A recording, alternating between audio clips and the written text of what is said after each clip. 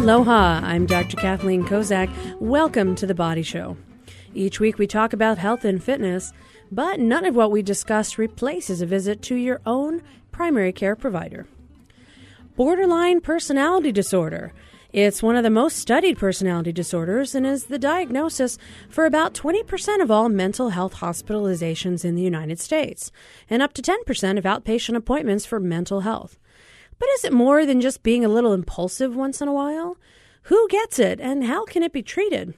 Dr. Mark Stitham's in the studio, our resident psychiatrist, here to tell us a little bit more. He is an expert and board certified in child, adult, and forensic psychiatry, and he's ready to explain the latest in the diagnosis and treatment of borderline personality. We'll be taking your calls in just a few minutes at 941-3689 on Oahu. Toll free from the neighbor islands, 877-941-3689. First in medical news, don't get a clot in your leg. But if you do, instead of the traditional treatment with Coumadin or warfarin with monitoring, there's a new safe medication you can take. It's one of the newer blood thinners that doesn't require monthly tests for protimes or the level of Coumadin in your blood. And we've been thinking that this might be possible with some of the newer blood thinner medications, but the latest research has determined that it's true. The New England Journal of Medicine has reported that in a medication currently available elsewhere called edoxaban or Lixiana, soon to come to the U.S., you can actually use this after treatment with heparin, and it doesn't need monitoring. It's equivalent to treatment with the other medication, Coumadin or warfarin, for anything of the venous thromboembolism or blood clot family. Now, prior to this study being released, doctors were using it in some cases for those for whom monitoring was too difficult, but the proof about safety has now been established. This might save lots of people from having to go to the lab, go for monthly tests, including seeing their doctor and the cost of all of these visits, and the inconvenience. In addition to being safe to use, there were significantly less episodes of bleeding in the group taking this medication. It should be available in the U.S. sometime within the next 3 to 6 months. So what happened to the Hawaii Health Connector? They were on the show on the 30th. October 1st came around. It was the date to go online, but it didn't really work out. Glitches in both the local and national programs were noted throughout the U.S., but fear not, because the Affordable Care Act provisions start in January. And although the exchange is not fully operational yet, all signs point to the program being fully available online, possibly later this week. I did just check before the show, and you can fill out an application, and representatives will get back to you about your options. However, if you already have insurance and expect to keep that through the next year, you don't need to do anything right now. We'll keep monitoring and let you know when it's working. Now, OxyElite Pro, you probably heard about the cases of liver damage leading to 1 death and 2 transplants, and plenty of folks island-wide hospitalized because of the liver problems linked to the use of this fat-burning supplement. Nationwide, it's supposed to be off the shelves. So why was I able to find it online and they would have shipped it right here to the station? Well, the company has publicly stated it stands by its product, and there may be a few fake versions that are still being sold.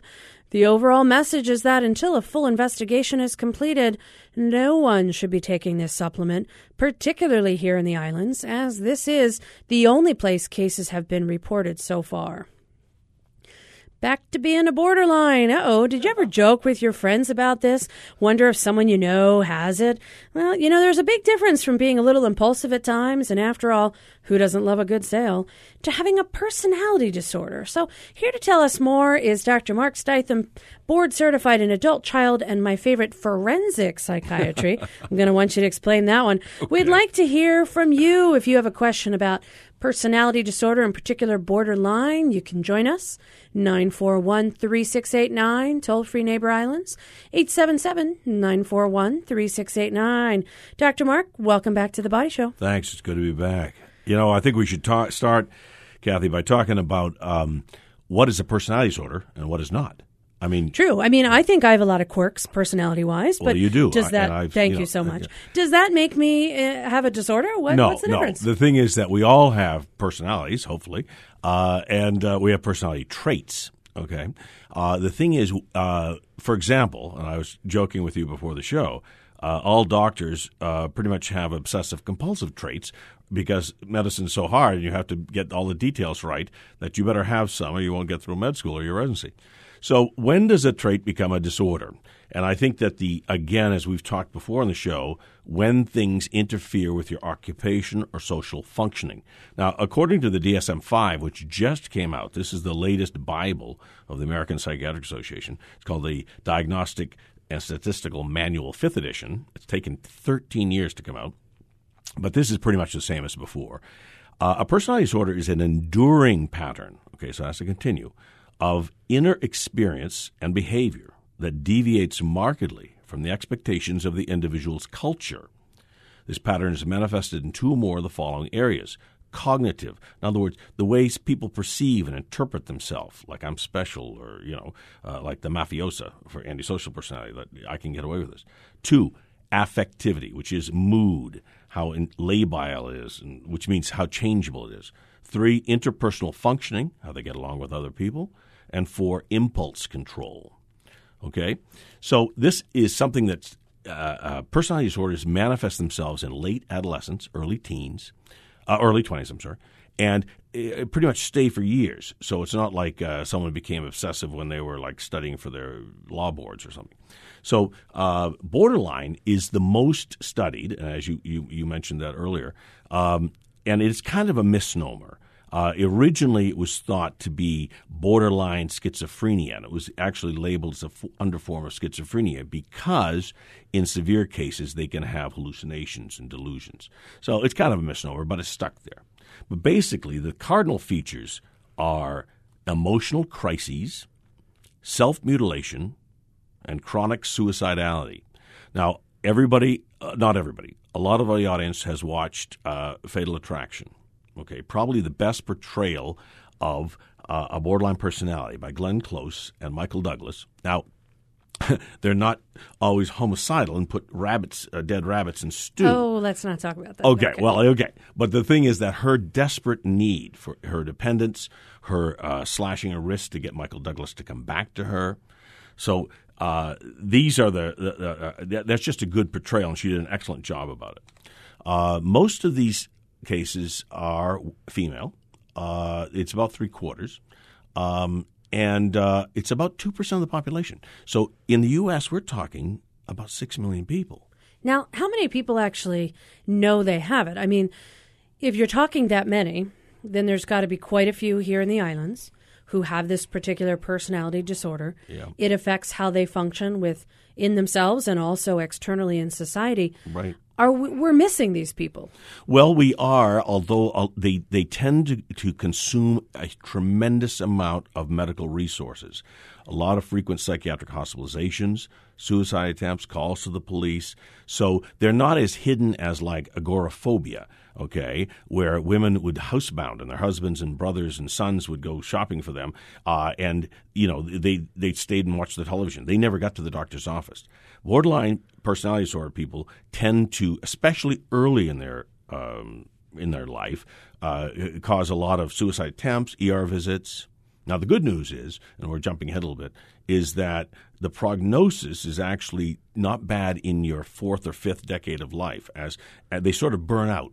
In other words, sexuality is a big sexual provocation is a big part of it, and using sex as a substitute for love. And so when people particularly women, get less attractive in their 40s and 50s, generally, they tend to... You're going to get a lot of I'm really digging myself in here. Okay. You're digging a hole, with the exception Mark. of Sophia Loren and myself, we get better looking every day. But sure. Okay. Anyway, so... Narcissism, isn't that one of those that's personality my disorders? personality disorder. We'll talk about that in another program. All right. But anyway, so... but the thing is that they tend to sort of like, burn out. The things don't get the same attention. Interesting. It doesn't seem to be caused by an abusive childhood, but about 90% of these people, Kathy, have an abusive childhood. So it's kind of like saying, okay, today there were 3, pretend this didn't really happen. Today there were a couple of car accidents. All the cars in the accidents were Hondas. It doesn't mean that you drive a Honda and you're going to get in an accident. It just means that, boy, out of the 3 accidents today, Hondas were involved. Right. So out of all the people diagnosed with borderline, 90% might have childhood trauma, but childhood trauma doesn't lead to borderline personality disorder. That's right. That's right. Yeah. So now you mentioned that you usually get diagnosed in your teens or 20s. Is that because you wouldn't necessarily diagnose any personality disorder at a younger age? That's right.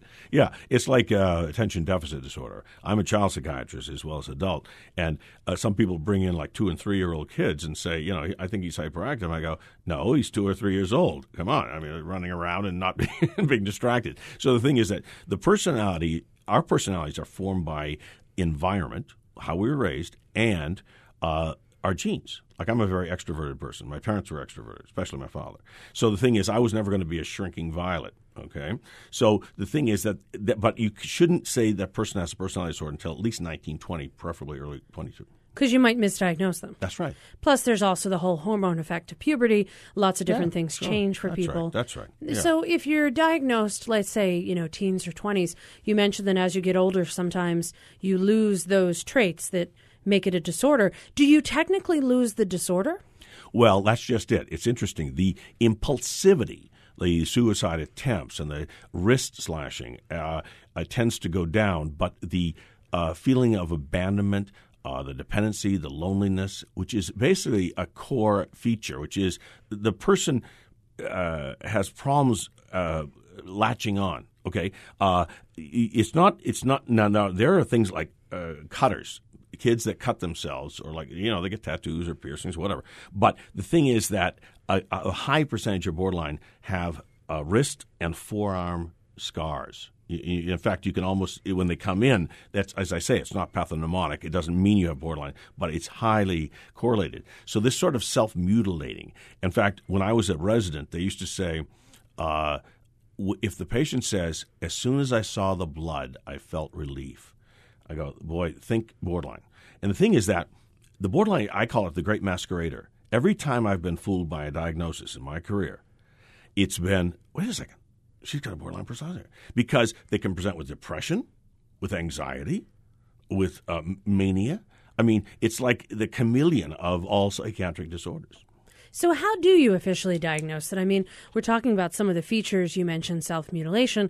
You mentioned depression. You mentioned anxiety. We've talked before about bipolar. And so when you look at all these different features together, if you happen to, is this the diagnosis you make on one visit? Do you have several visits? Oh, yeah. And then you get to know that person and what's going on in their life, and that helps you to come to the diagnosis and thus hopefully the treatment? Right. The thing is that, first of all, it's rare. I've had patients come in, I'm sure you have too, and you look at them and their blood sugar's 500 or something, and you say you've got diabetes.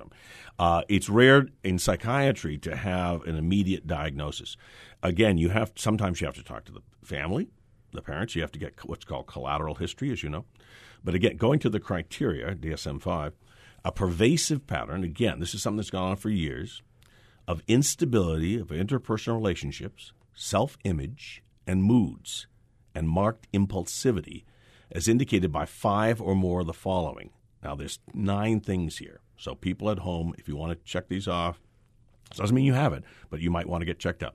Okay, the first, frantic efforts to avoid real or imagined abandonment. So as an example? Glenn Close. She could not be abandoned by – he had a one-night stand with Michael Douglas in the movie. Okay, and then remember, she clasped her wrist. She just had to have him back there. She thought she was being abandoned by him. I mean, for him, it was a one-night stand. For her, it was like much more. 2, a pattern of unstable and intense interpersonal relationships characterized by alternating between extremes of idealization and evaluation. In other words, you're the greatest thing in the world, or you're the worst thing in the world. Kind of sounds like teenage romance in a way. Yeah, exactly. But to an extreme. Right, exactly. Okay. 3, identity disturbance, markedly and persistently unstable self-image or sense of self. These people do not have a good sense of who they are. 4, impulsivity in at least 2 areas that are potentially self-damaging. For example, spending money you don't have, sex, promiscuous sex, substance abuse, reckless driving, binge eating. Okay, there's a high correlation with bulimia, which is overeating, not with anorexia, interesting. 5, recurrent suicidal behavior, gestures, or threats, or self-mutilating behavior. We talked about the cutting. Cutting is almost, as I say, very common.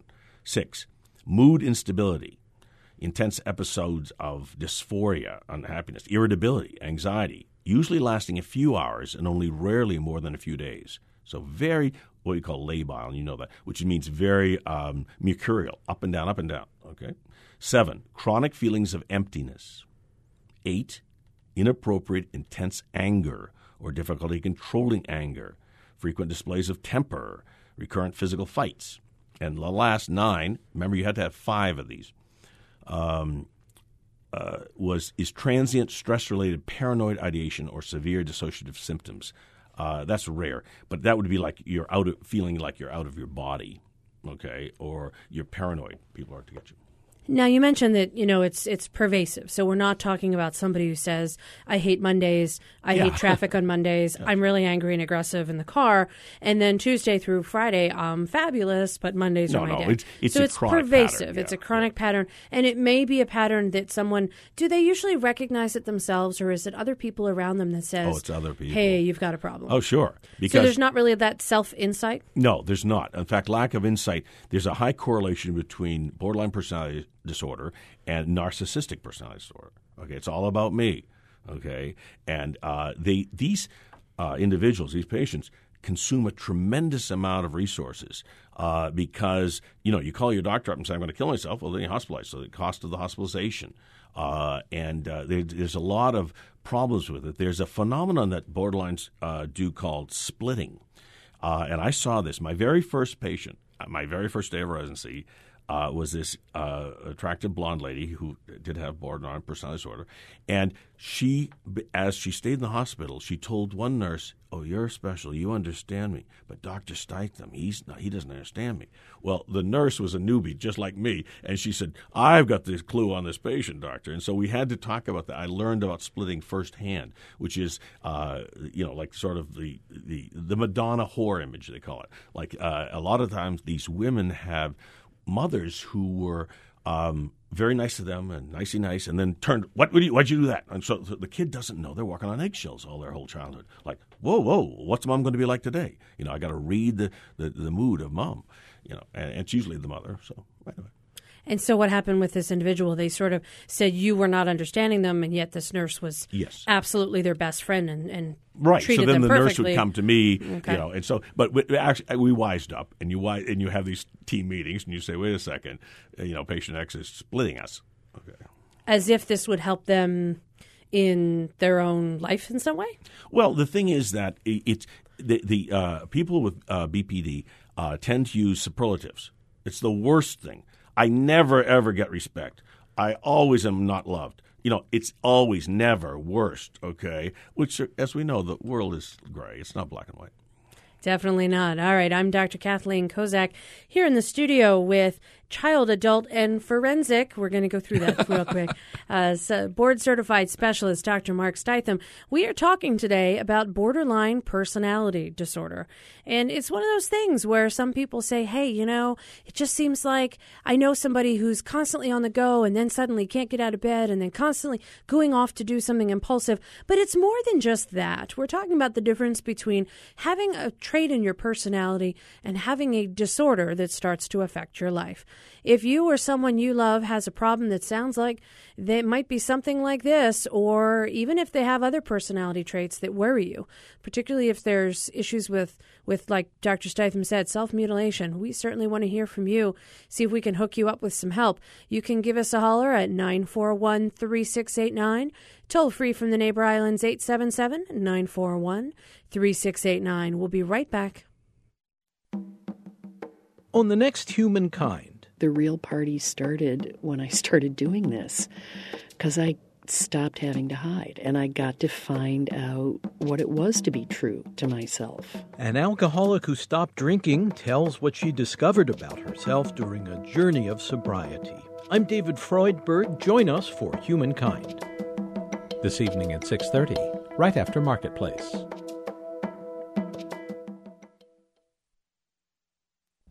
What do you think it's like in Cuba? It's only 90 miles from Key West to Havana, and yet the Florida Straits, in a sense, are the widest, deepest moat in the world.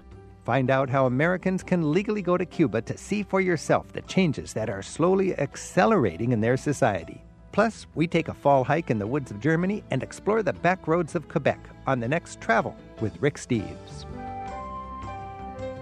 Tuesday at 4 p.m. following Fresh Air.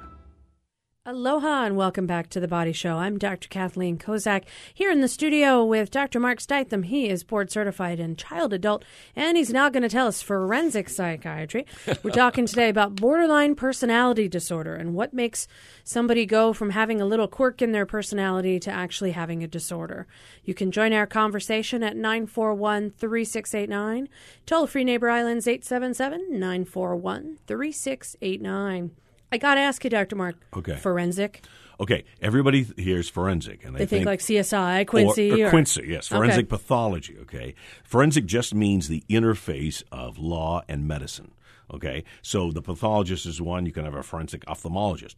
But the other big one besides pathology is psychiatry, of course, because you have to have, like in the criminal branch, there's two branches, criminal and civil, competency to stand trial. Insanity defense. See, the psychiatry, the law needs psychiatry, its expertise. And then in the civil side, which I do a lot of, things like disability exams, like workers' comp, or testamentary capacity. Was the person competent to give this will, to set up this will? So it's really fascinating because I learned a little bit of law like that, and so it's a different break. It's kind of like a detective work in some ways. You're finding out what happened to this person, and were they really injured or what happened. Interesting. Well, we're going to have to do a whole show about that sometime. Yeah, we should. I think it would be very educational, particularly, for me, but in addition, hopefully everybody else.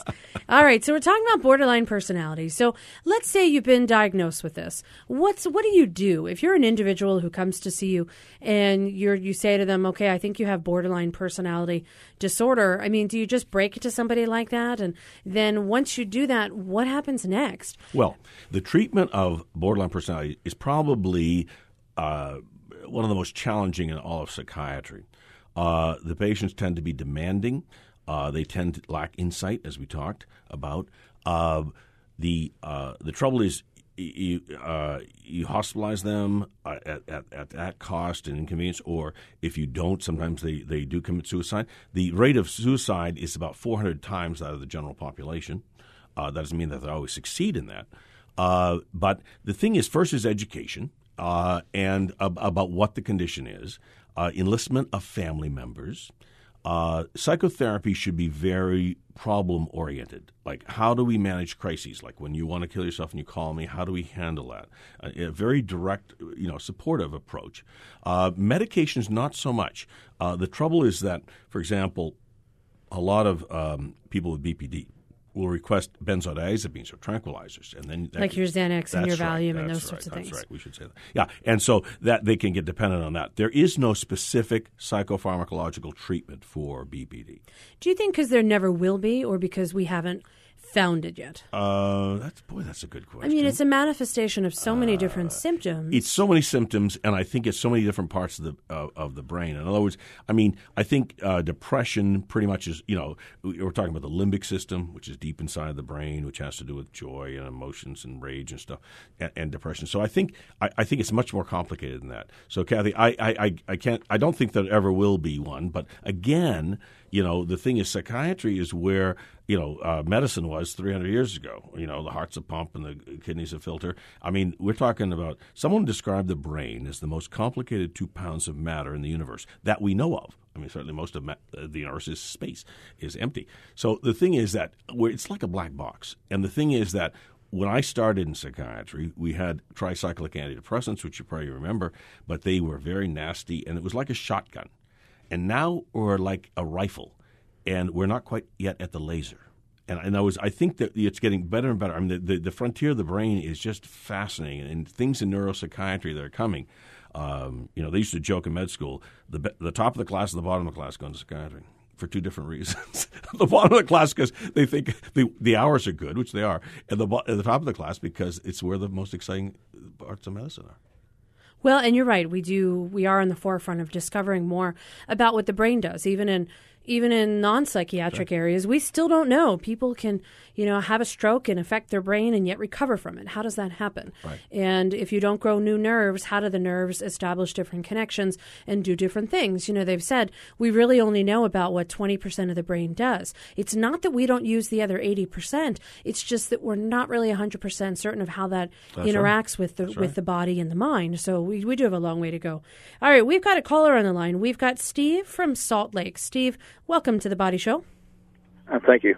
Just wanted to say a little bit about my wife. I went to Iraq about 6 years ago, and I volunteered to go. And I'm a captain. I'm also an RN. And when I got back, she had spent $30,000 on OxyContin. And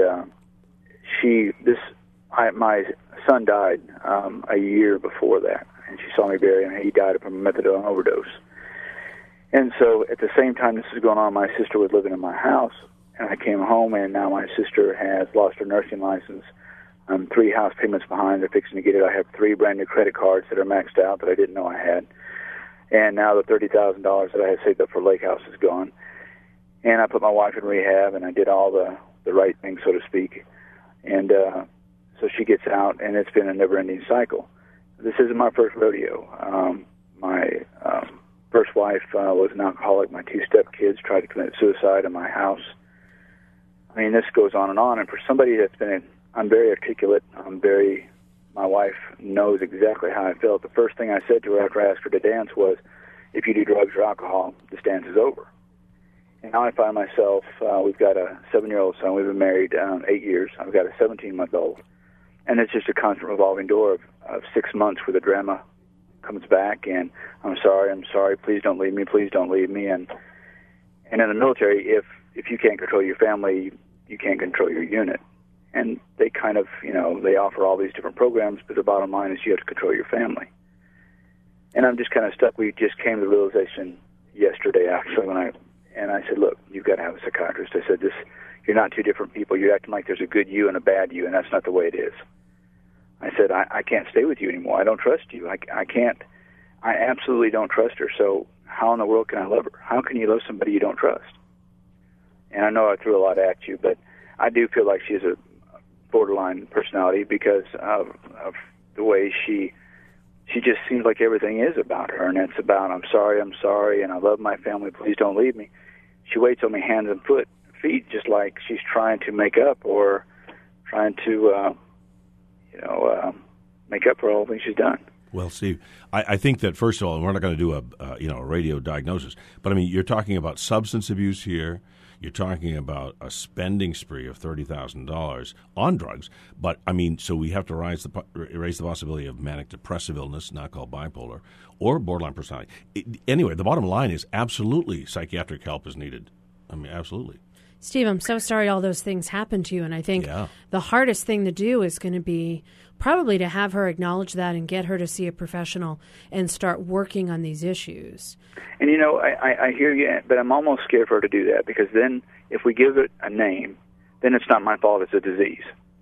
And you hear this so much, especially in my line of work. I deal a lot with alcoholics and addictions and stuff. And it's kind of like, even the diagnosis lends credibility to their misbehavior. And is there anything that can really be done? Yeah, I see your point, Steve. You don't want to have it turn out to be a diagnosis that, now becomes a scapegoat. So instead of her apologizing and saying, I'm sorry about my behavior, it's more along the lines of, well, that diagnosis made me do it. On the other hand, I think the only way for you to move forward for yourself, for your family, for your wife, for your child, is to find out if there is a diagnosis, because then there may be some treatment. And unless you find out what it is, it's really, really difficult to actually move forward to treat it. Now, Dr. Mark, you've treated people with borderline before. There are some cognitive therapies, behavioral therapies. There are some things to do. Right. I mean, because you have a diagnosis doesn't mean the devil made me do it. Okay. Right. And the thing is, though, that this is very complicated, and I hardly back up what you said about all your misfortune. But the thing is that the choice is either treatment or probably divorce. I mean, the thing is that she's going to need to be detoxed. She needs to get an accurate diagnosis. But, her using that as a scapegoat or something like that is not acceptable. You make choices in this life. Okay. And that's exactly how we went down yesterday. And I mean, we've had a lot of talks before, but I looked at her and I said, I'm not mad. I just got to tell you that I can't do this anymore. I said, it's starting to affect me. I can't. I've done as much as a Christian can do. I love you. I forgive you. But I can't subject my boys to this. What happens, I said, when you're the one that hits a carload of cheerleaders because you've taken too many? What happens when you're the one that runs over somebody and you're sorry and you hate it, but you've killed somebody? What happens when our child is in the car with you and you forget and you walk inside the store and leave them in 110-degree temperatures? I said, You're absolutely right, Steve. It does. And I think, unfortunately, because it's not just that simple, it's not you and her alone, and you say, okay, I'm going to divorce you, you're out of the picture. You've got a child. And because of that, it sounds like there's a lot more that, unfortunately, you're going to be responsible to do, but mainly for the love of your child, to make sure that they're not put in danger at all. And, and I know this, I don't mean to take up your time, but she's even, like 6 months ago or a year ago, we went to the whole point of she signed over custody of the kids. She wrote a long letter. I signed it, she signed it, that kind of thing, before I would stay. I said, I've got to be able to go. If you're messed up, I've got to be able to take them from you. I said, I'm not going to keep them from you, but I can't let you destroy them. I can't. No. And I'm just kind of, honestly, I'm just tired. I'm wore out, and I've had enough. Well, and Steve, the other option, any bit of counseling would do any good anymore. I think, honestly, there's several aspects to this, and one of them is to get your wife professional help, because she needs a psychiatrist to help her to figure out what she's doing, what's going on, and then work with her to come up to some type of treatment plan. But the second thing is, Steve, you may also want to be and look around for a support group, because you are not the only person in this situation, and some of the things that you may need yourself certainly aren't help for borderline if you don't have it, but rather help for the spouse or for the loved ones of the person who's suffering. So I think, in addition to saving hopefully your child from this situation and also getting your wife professional help, I think you would benefit from talking with somebody as well, even in a support group environment, that might be able to help you take the steps you need. Somebody who's kind of been there and done that and has some experience and has some advice for you. Because there are a lot of things, and Mark, you would probably agree, that I can tell somebody to do something, but unless I've been in that exact scenario, you never know exactly how it feels. And so, here, Steve, he doesn't know exactly how it feels to have a wife who's in this situation. But there might be somebody else out there who says, my spouse said the same thing, or my loved one was like that, and help give him some practical tips. Well, yeah. I mean, who takes care of the caretakers? And the thing is, Steve, you've had a tremendous burden, and you're burned out, as you said. The thing is, the good news is that you're in the service, and there are resources available. I mean, and you've got to use them. And so go for that. I don't know whether you're Army or Navy or whatever, but use it. All right, Steve, we wish you the best of luck and hope that things work out for you. All right, we've got another caller on the line. We have Adam from Waimanalo. Adam, thanks for being patient. What can we do for you today?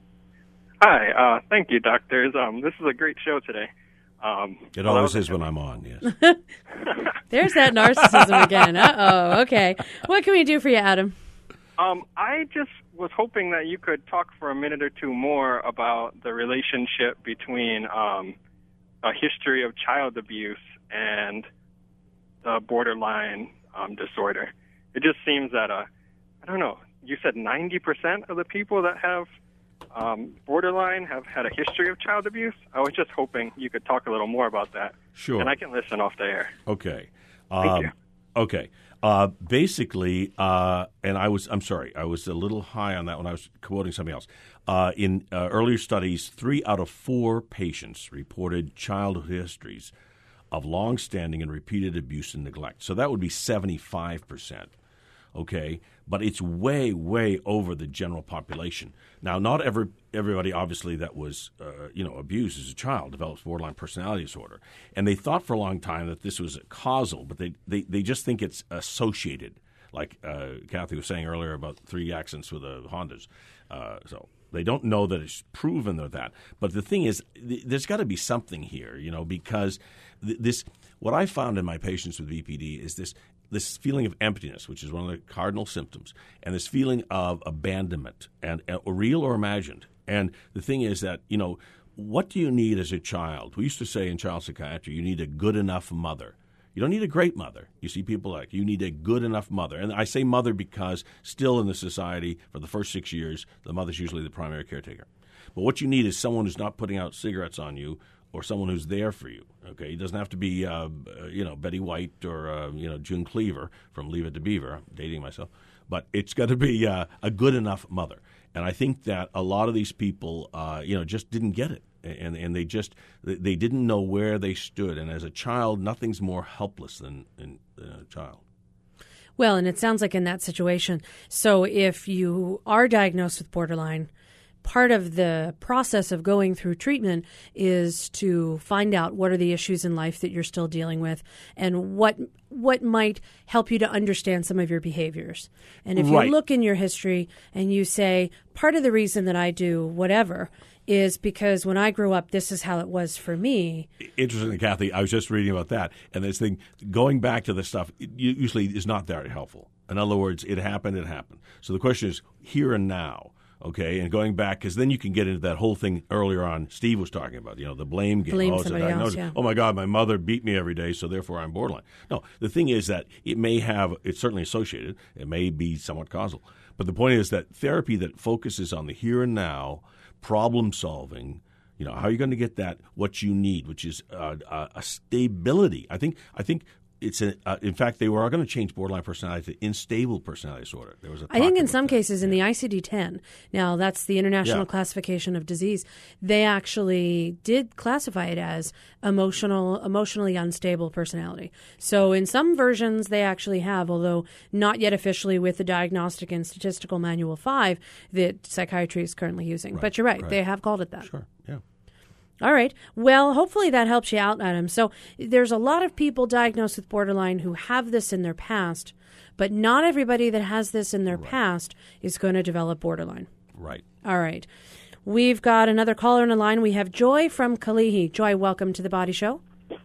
Yes, I have a question. I haven't looked at the DSM-5, but I was in a relationship with a person that was believed to have histrionic personality disorder. Okay. And there's a child now that has suffered some neglect, emotional abuse, and physical abuse. And, I now have custody, and I'm, trying to care for this child adequately. But I'm wondering, is there any research about how much the parent, a mentally ill parent, affects a child?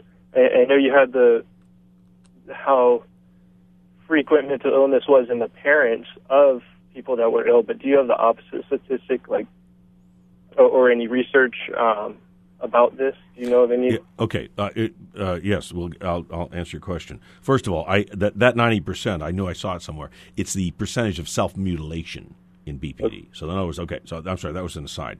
Yes, okay, the histrionic personality disorder is also in the same cluster B. They've got these three clusters. They've got A, B, and C, okay? And in B is narcissistic, histrionic, and antisocial and borderline.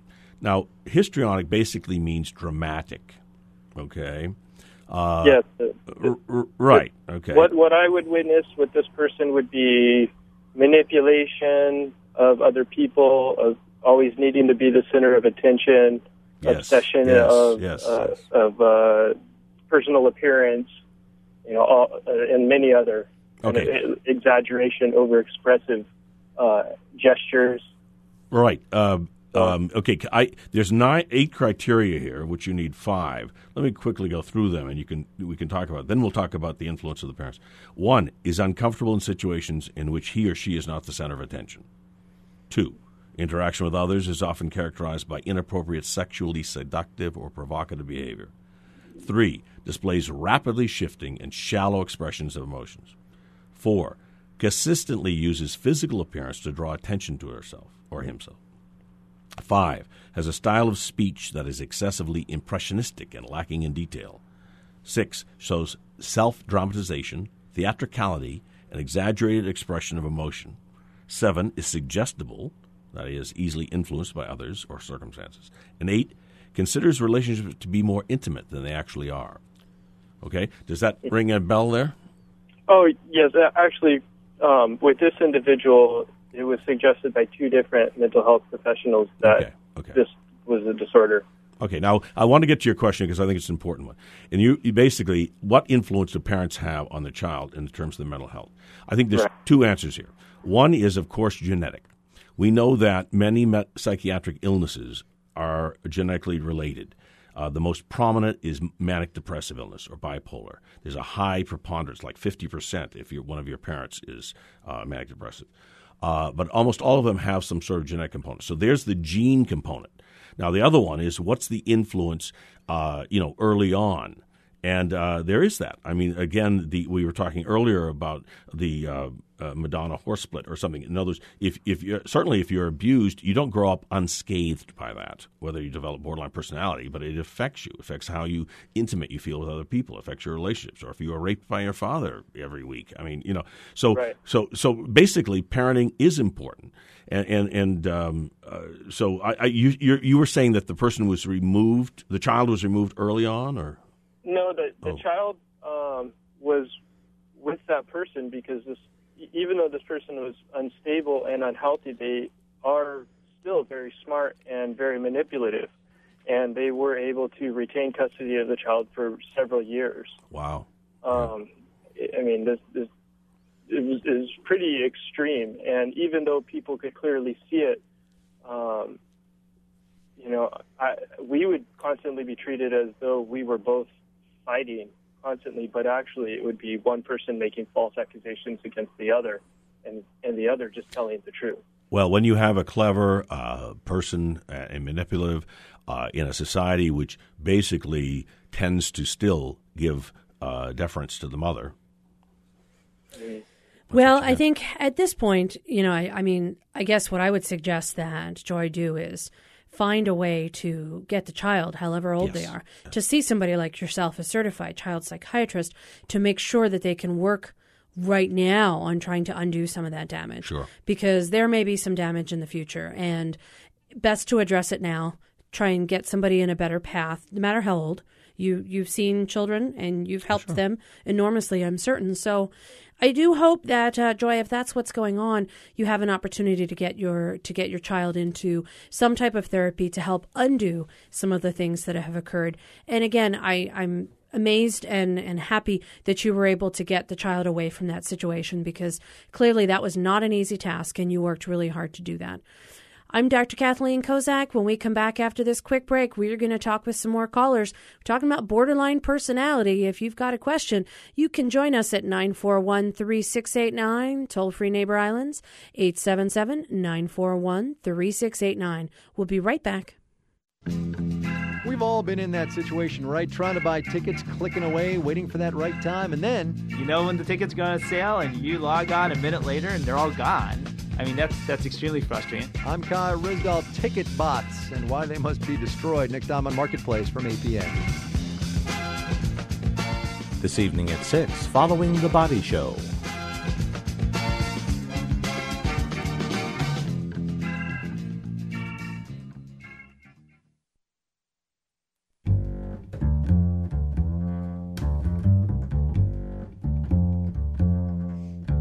I am Oog. I love girl.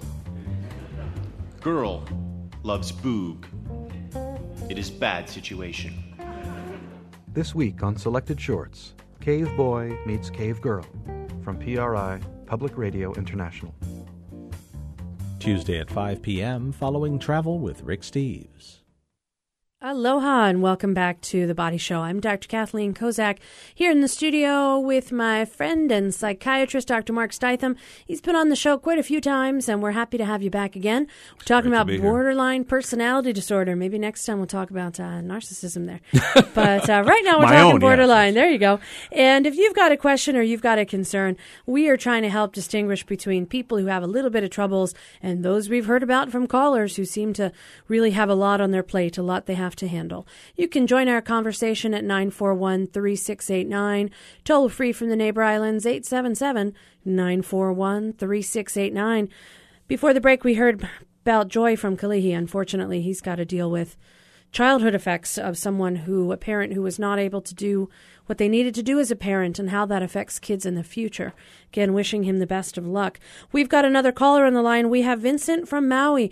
Vincent, you're a very patient person. Thanks for waiting for us. Yes, I was. Thank you kindly for taking the time to answer the call. Even so, it's not a borderline question. I have OCD, obsessive compulsive disorder. Okay. And I never knew that I had it, but I had it for probably, since, I was a child. And I never knew, and I was diagnosed probably 15, 18 years ago. And I used to take Luvox for years, Seroxat, again, for years. It is SSRI, serotonin uptake inhibitors. Right. And I did find it that technically while you're on the medication, it increases the level of serotonin in your brain to the extent that you can function a little more on a normal scale level, and once the medication wears off, you're back in square one.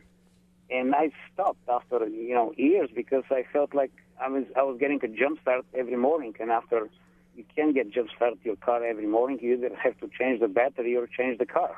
You can.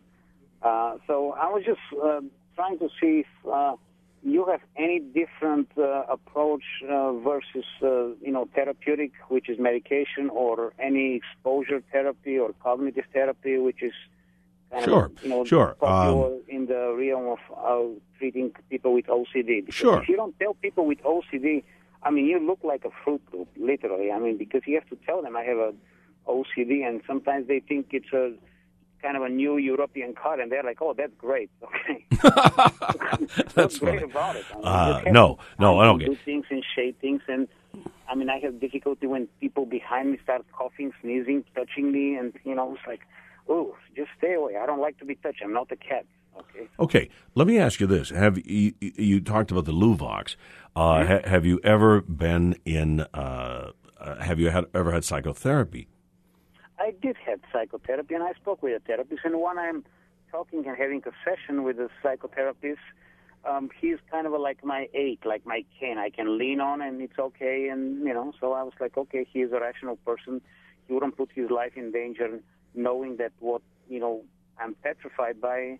And I'm a germophobic. I'm petrified by germs. You can put me in a cage with 3 sharks, 2 crocodiles, and 7 snakes, and I'll be okay. But if you tell me that somebody behind me, somebody might have a flu or a sick and cough and sneeze, I understand. I run. I'm petrified by that. I want to make a couple of comments. First, about medication. You talked about your jump start every morning. The thing is that I'm sort of a therapeutic nihilist. I don't prescribe medications unless they're needed. But would you say that a diabetic that took insulin, does he need to be jump started? I think that medication can help. It's not a magic bullet. But as you said, when you were on it. So I had to get glasses when I was 9 years old to see the chalkboard. So I don't think, I think you have to use that as sort of an adjunct. Now, the second thing is, are there stuff? Yes, there are cognitive treatments, such as thought stopping, and that can be done. And like you were talking about desensitization and things. So, I think if you get a good cognitive behavioral therapist, and I can't, I'm sure Maui's got some, in combination with the medicine, I think that your OCD can be managed. I'm still looking for a good psychiatrist or psychotherapist here on Maui, and I didn't seem so far to find one, because technically when you're psychotherapy, it's 1.5 hours, you're fine. And when you go out, and it's like, wow, it's a whole different world. It's like, oh my God, what do I do now? Well, the person should be giving you techniques. I think that there are some on Maui. I know some good doctors, but yeah, I think it's a 1-2 punch. I think you should, if the Luvox helped you, you should probably take that again, and I think you should try this cognitive behavioral therapist. But I don't know, I can't advise you specifically, of course. Okay, all right. All right, Vincent, if you want to get the names of some of those folks that Dr. Stitham knows, you can go ahead and email the station at talk@hawaiipublicradio.org, and then we can make sure to get you those names off air. But again, it sounds like, Dr. Mark, don't just stop your medicine, because it might actually be helping. And even though you feel like, hey, but I don't want to have to get dependent on medication for certain things, you mentioned diabetes as an example, high blood pressure is another one. in order to make sure that the particular diagnosis doesn't harm you or doesn't really change your life, you need to treat it. Yeah, so, it's not like I take antihypertensives. I have for 6 years since 57. So the thing is that I take that. I don't think I'm dependent on them. I don't want to have a stroke. Right, and that's really the issue is you don't want to have a stroke. So, you don't want to have that really disable you and affect your life. Right. So you do something proactive to stop that. Exactly. OCD sounds like it's affecting Vincent's life to the point where, God forbid, someone sneezes around him and he's running scared. Right. It's crippling his life. Essentially, changing his lifestyle. That's right. It's making him disabled in a different way. Yeah, absolutely. So prevent it. Yeah, exactly. And I hope he does right in, because I think there are certain techniques, but it's a multidisciplinary approach. You got to try the thought stopping. You got to try desensitization. You got medication. There's not a single magic bullet. Don't I wish in life there was always a single single magic bullet? All right, yes. well, IO Silver. Or what? No such luck. Okay, we've got Robert from the Windward Side. Robert, welcome to the Body Show. Thank you. Yes, few questions that I had for the doctor there regarding what are the treatment modalities used for a person that is dealing with this issue of borderline personality disorder. Isn't one of the biggest problems that exists is that those people who do have it, it's possible for others to recognize it, but they themselves don't see it and oftentimes refuse treatment? Oh, absolutely. They go through doctors, they go through spouses, they go through their family disowns them. As I mentioned earlier in the program, I don't know if you were listening, I said this is one of the most difficult problems in psychiatry to treat. And doctor, didn't this first come to be categorized or recognized in the manual back in '86 or something like that? I believe. Actually, I think it was '80. I think DSM-3. Yeah. So, is this a situation which continues on forever? It's so interesting because being on the receptive end of it after a 13-year relationship with a woman, and immediately they drop you on your head. Yeah, you might, I don't think you did tune in at the beginning because I was talking earlier. The good news is that in the fourth and fifth decade, usually around age 40 or older, a lot of patients with BPD kind of burn out and they stop the impulsive and the charging things up and the sexual promiscuity and the other things. So there actually seems to be a fairly good prognosis. In fact, something like 75% of patients with BPD did not have it 15 years later or did not manifest it. So how old is your lady friend? 50, 53, 54, somewhere there. And still doing the behaviors? Or? Well, yes, and I think that the issue to speak of there is core wounding that happened and dealing with narcissistic parents, and particularly the mother, and a father who was absent for a good part of the time and ceded his power and authority as the head of the family. Right. And a very narcissistic mother who was very, very difficult. And so that core bonding piece was missing from birth to 6 years of age, and intense control over the child's behavior, and at a certain point as a teenager, the quickest and the first way to express independence is through hypersexuality. Sure. Are you still with this lady? No. Okay. No, that was, but I was quite astounded at the decision, the decision for the next one that she took up with, who was several rungs down the socioeconomic ladder, so to speak. Yeah. But, I'm wondering what is the modality for treatment? Well, again, and earlier we talked about that too. Trying to avoid hospitalizations. If they're brief. There's no specific medication. Problem-solving psychotherapy, supportive, very much here and now, not talking about blaming the parents and all that jazz, not like psychoanalysis. How to deal with crises if they call and they say they're suicidal, what's going to be the procedure, a very sort of matter-of-fact, pragmatic approach, but very challenging.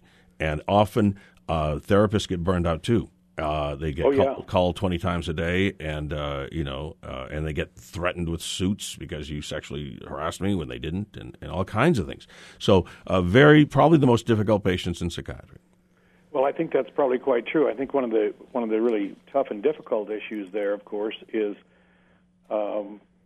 not realizing, I mean, they can quickly and easily point out that their parents are narcissistic, but then for them to see that they were raised in that environment and to have a complete lack of compassion or a complete unwillingness to try and to dissociate with any person who offered the truth. I mean, you know, speaking truth can be very, very dangerous. There was a carpenter on the plains of Galilee that learned that lesson a few thousand years ago. And it can be very dangerous when you speak the truth and say there might be an issue here, this behavior pattern. I think, you know, you hit on the biggest thing which we have in psychiatry, which is insight. Yeah. And the thing is that because we're not talking about a broken arm or a broken leg, we're talking about the mind, and a lot of people do not have insight and they don't seek treatment. All right. Well, Robert, wishing her the best of luck in the future. And also for anybody who's out there dealing with somebody who doesn't have that insight, it's a very difficult road to follow. So we wish everyone the best of luck. We have time for one more caller. We've got Lauren from Honolulu. Lauren, welcome to the Body Show. Oh, thank you. I have a short question. I wanted to know how important it is to see a psychologist for getting treated for borderline personality, as far as like their background goes. Like, should you see a psychologist that has a specialty in it, or there are many out there that are sort of like jack of all trades that you know, like they'll take a look at you for many different types of mental disorders? That's an excellent question. Okay, The thing is that we are specialists already, a psychiatrist, and then for example, I went 2 more years and I'm a child psychiatrist, and then I'm into forensics. So we haven't got to the point yet where we say, okay, I only treat borderlines, or I only treat depression, or I only treat anxiety. The thing is, though, is that someone who should call a doctor said, you know, I think I might have borderline personality, or some people have told me that. Do you feel comfortable with those types of patients? For example, I don't take any patients with substance abuse. I refer those to other specialists and not an interest of mine. So I do child and other things. So in general, we're not, as I said, not so super specialized to do that, but they should have had experience with borderline personality. All right, Lauren, I hope that helps you, because certainly you want to make sure that there's somebody who's familiar with what you're asking. Certainly, you know, even in the regular medical situation, if you want to make sure that you see somebody to talk about advanced heart problems, you would go to a cardiologist, and you wouldn't necessarily stick with your internist. So it depends on the situation. And like you said, professionals work together. And if you know of people that you would refer some particular cases to, they probably refer other ones to you in kind. Right. Yeah. So, but we're not so specified that we only treat borderlines, for example. Well, and I think that would also be very difficult. From the sounds of it, these are people who utilize a lot of the mental health hours, dollars, time, and effort. It would be very hard to have a practice just with that particular type of diagnosis. And you wouldn't be practicing very long. That's right. All right. Well, it sounds like we've had another really interesting discussion about a problem that a lot of people don't realize, borderline personality. A lot of our callers seem to be spouses or loved ones of people who are suffering from it. Well, again, Kathy, we're talking 2%. So we're talking 6 million people. That's a lot of folks out there. A lot of folks. That's not pandemic, but anything over 1% is very common, as you know. Well, and for people out there who think, hey, you know what, I think my spouse or my loved one has this, the first thing to do is help them to seek help for themselves. Right. Because that's really what it's about, is trying to help one another. All right. Thanks again for coming on the show today and sharing your expertise with us, Dr. Stitham. It's always fun. We're going to have you on again. All right. Dr. Mark Stitham is a board-certified forensic child and adult psychiatrist practicing in the Windward Side. And if you'd like to hear this show again, you can click on our podcast, go to hawaiipublicradio.org, follow the links to The Body Show. You can also find us on Facebook. Our engineer is David Chong, our executive producer, Beth Ann Kozlovich. I'm Dr. Kathleen Kozak. We'll see you next week like we do every Monday at 5 o'clock right here on The Body Show. We'll see you then.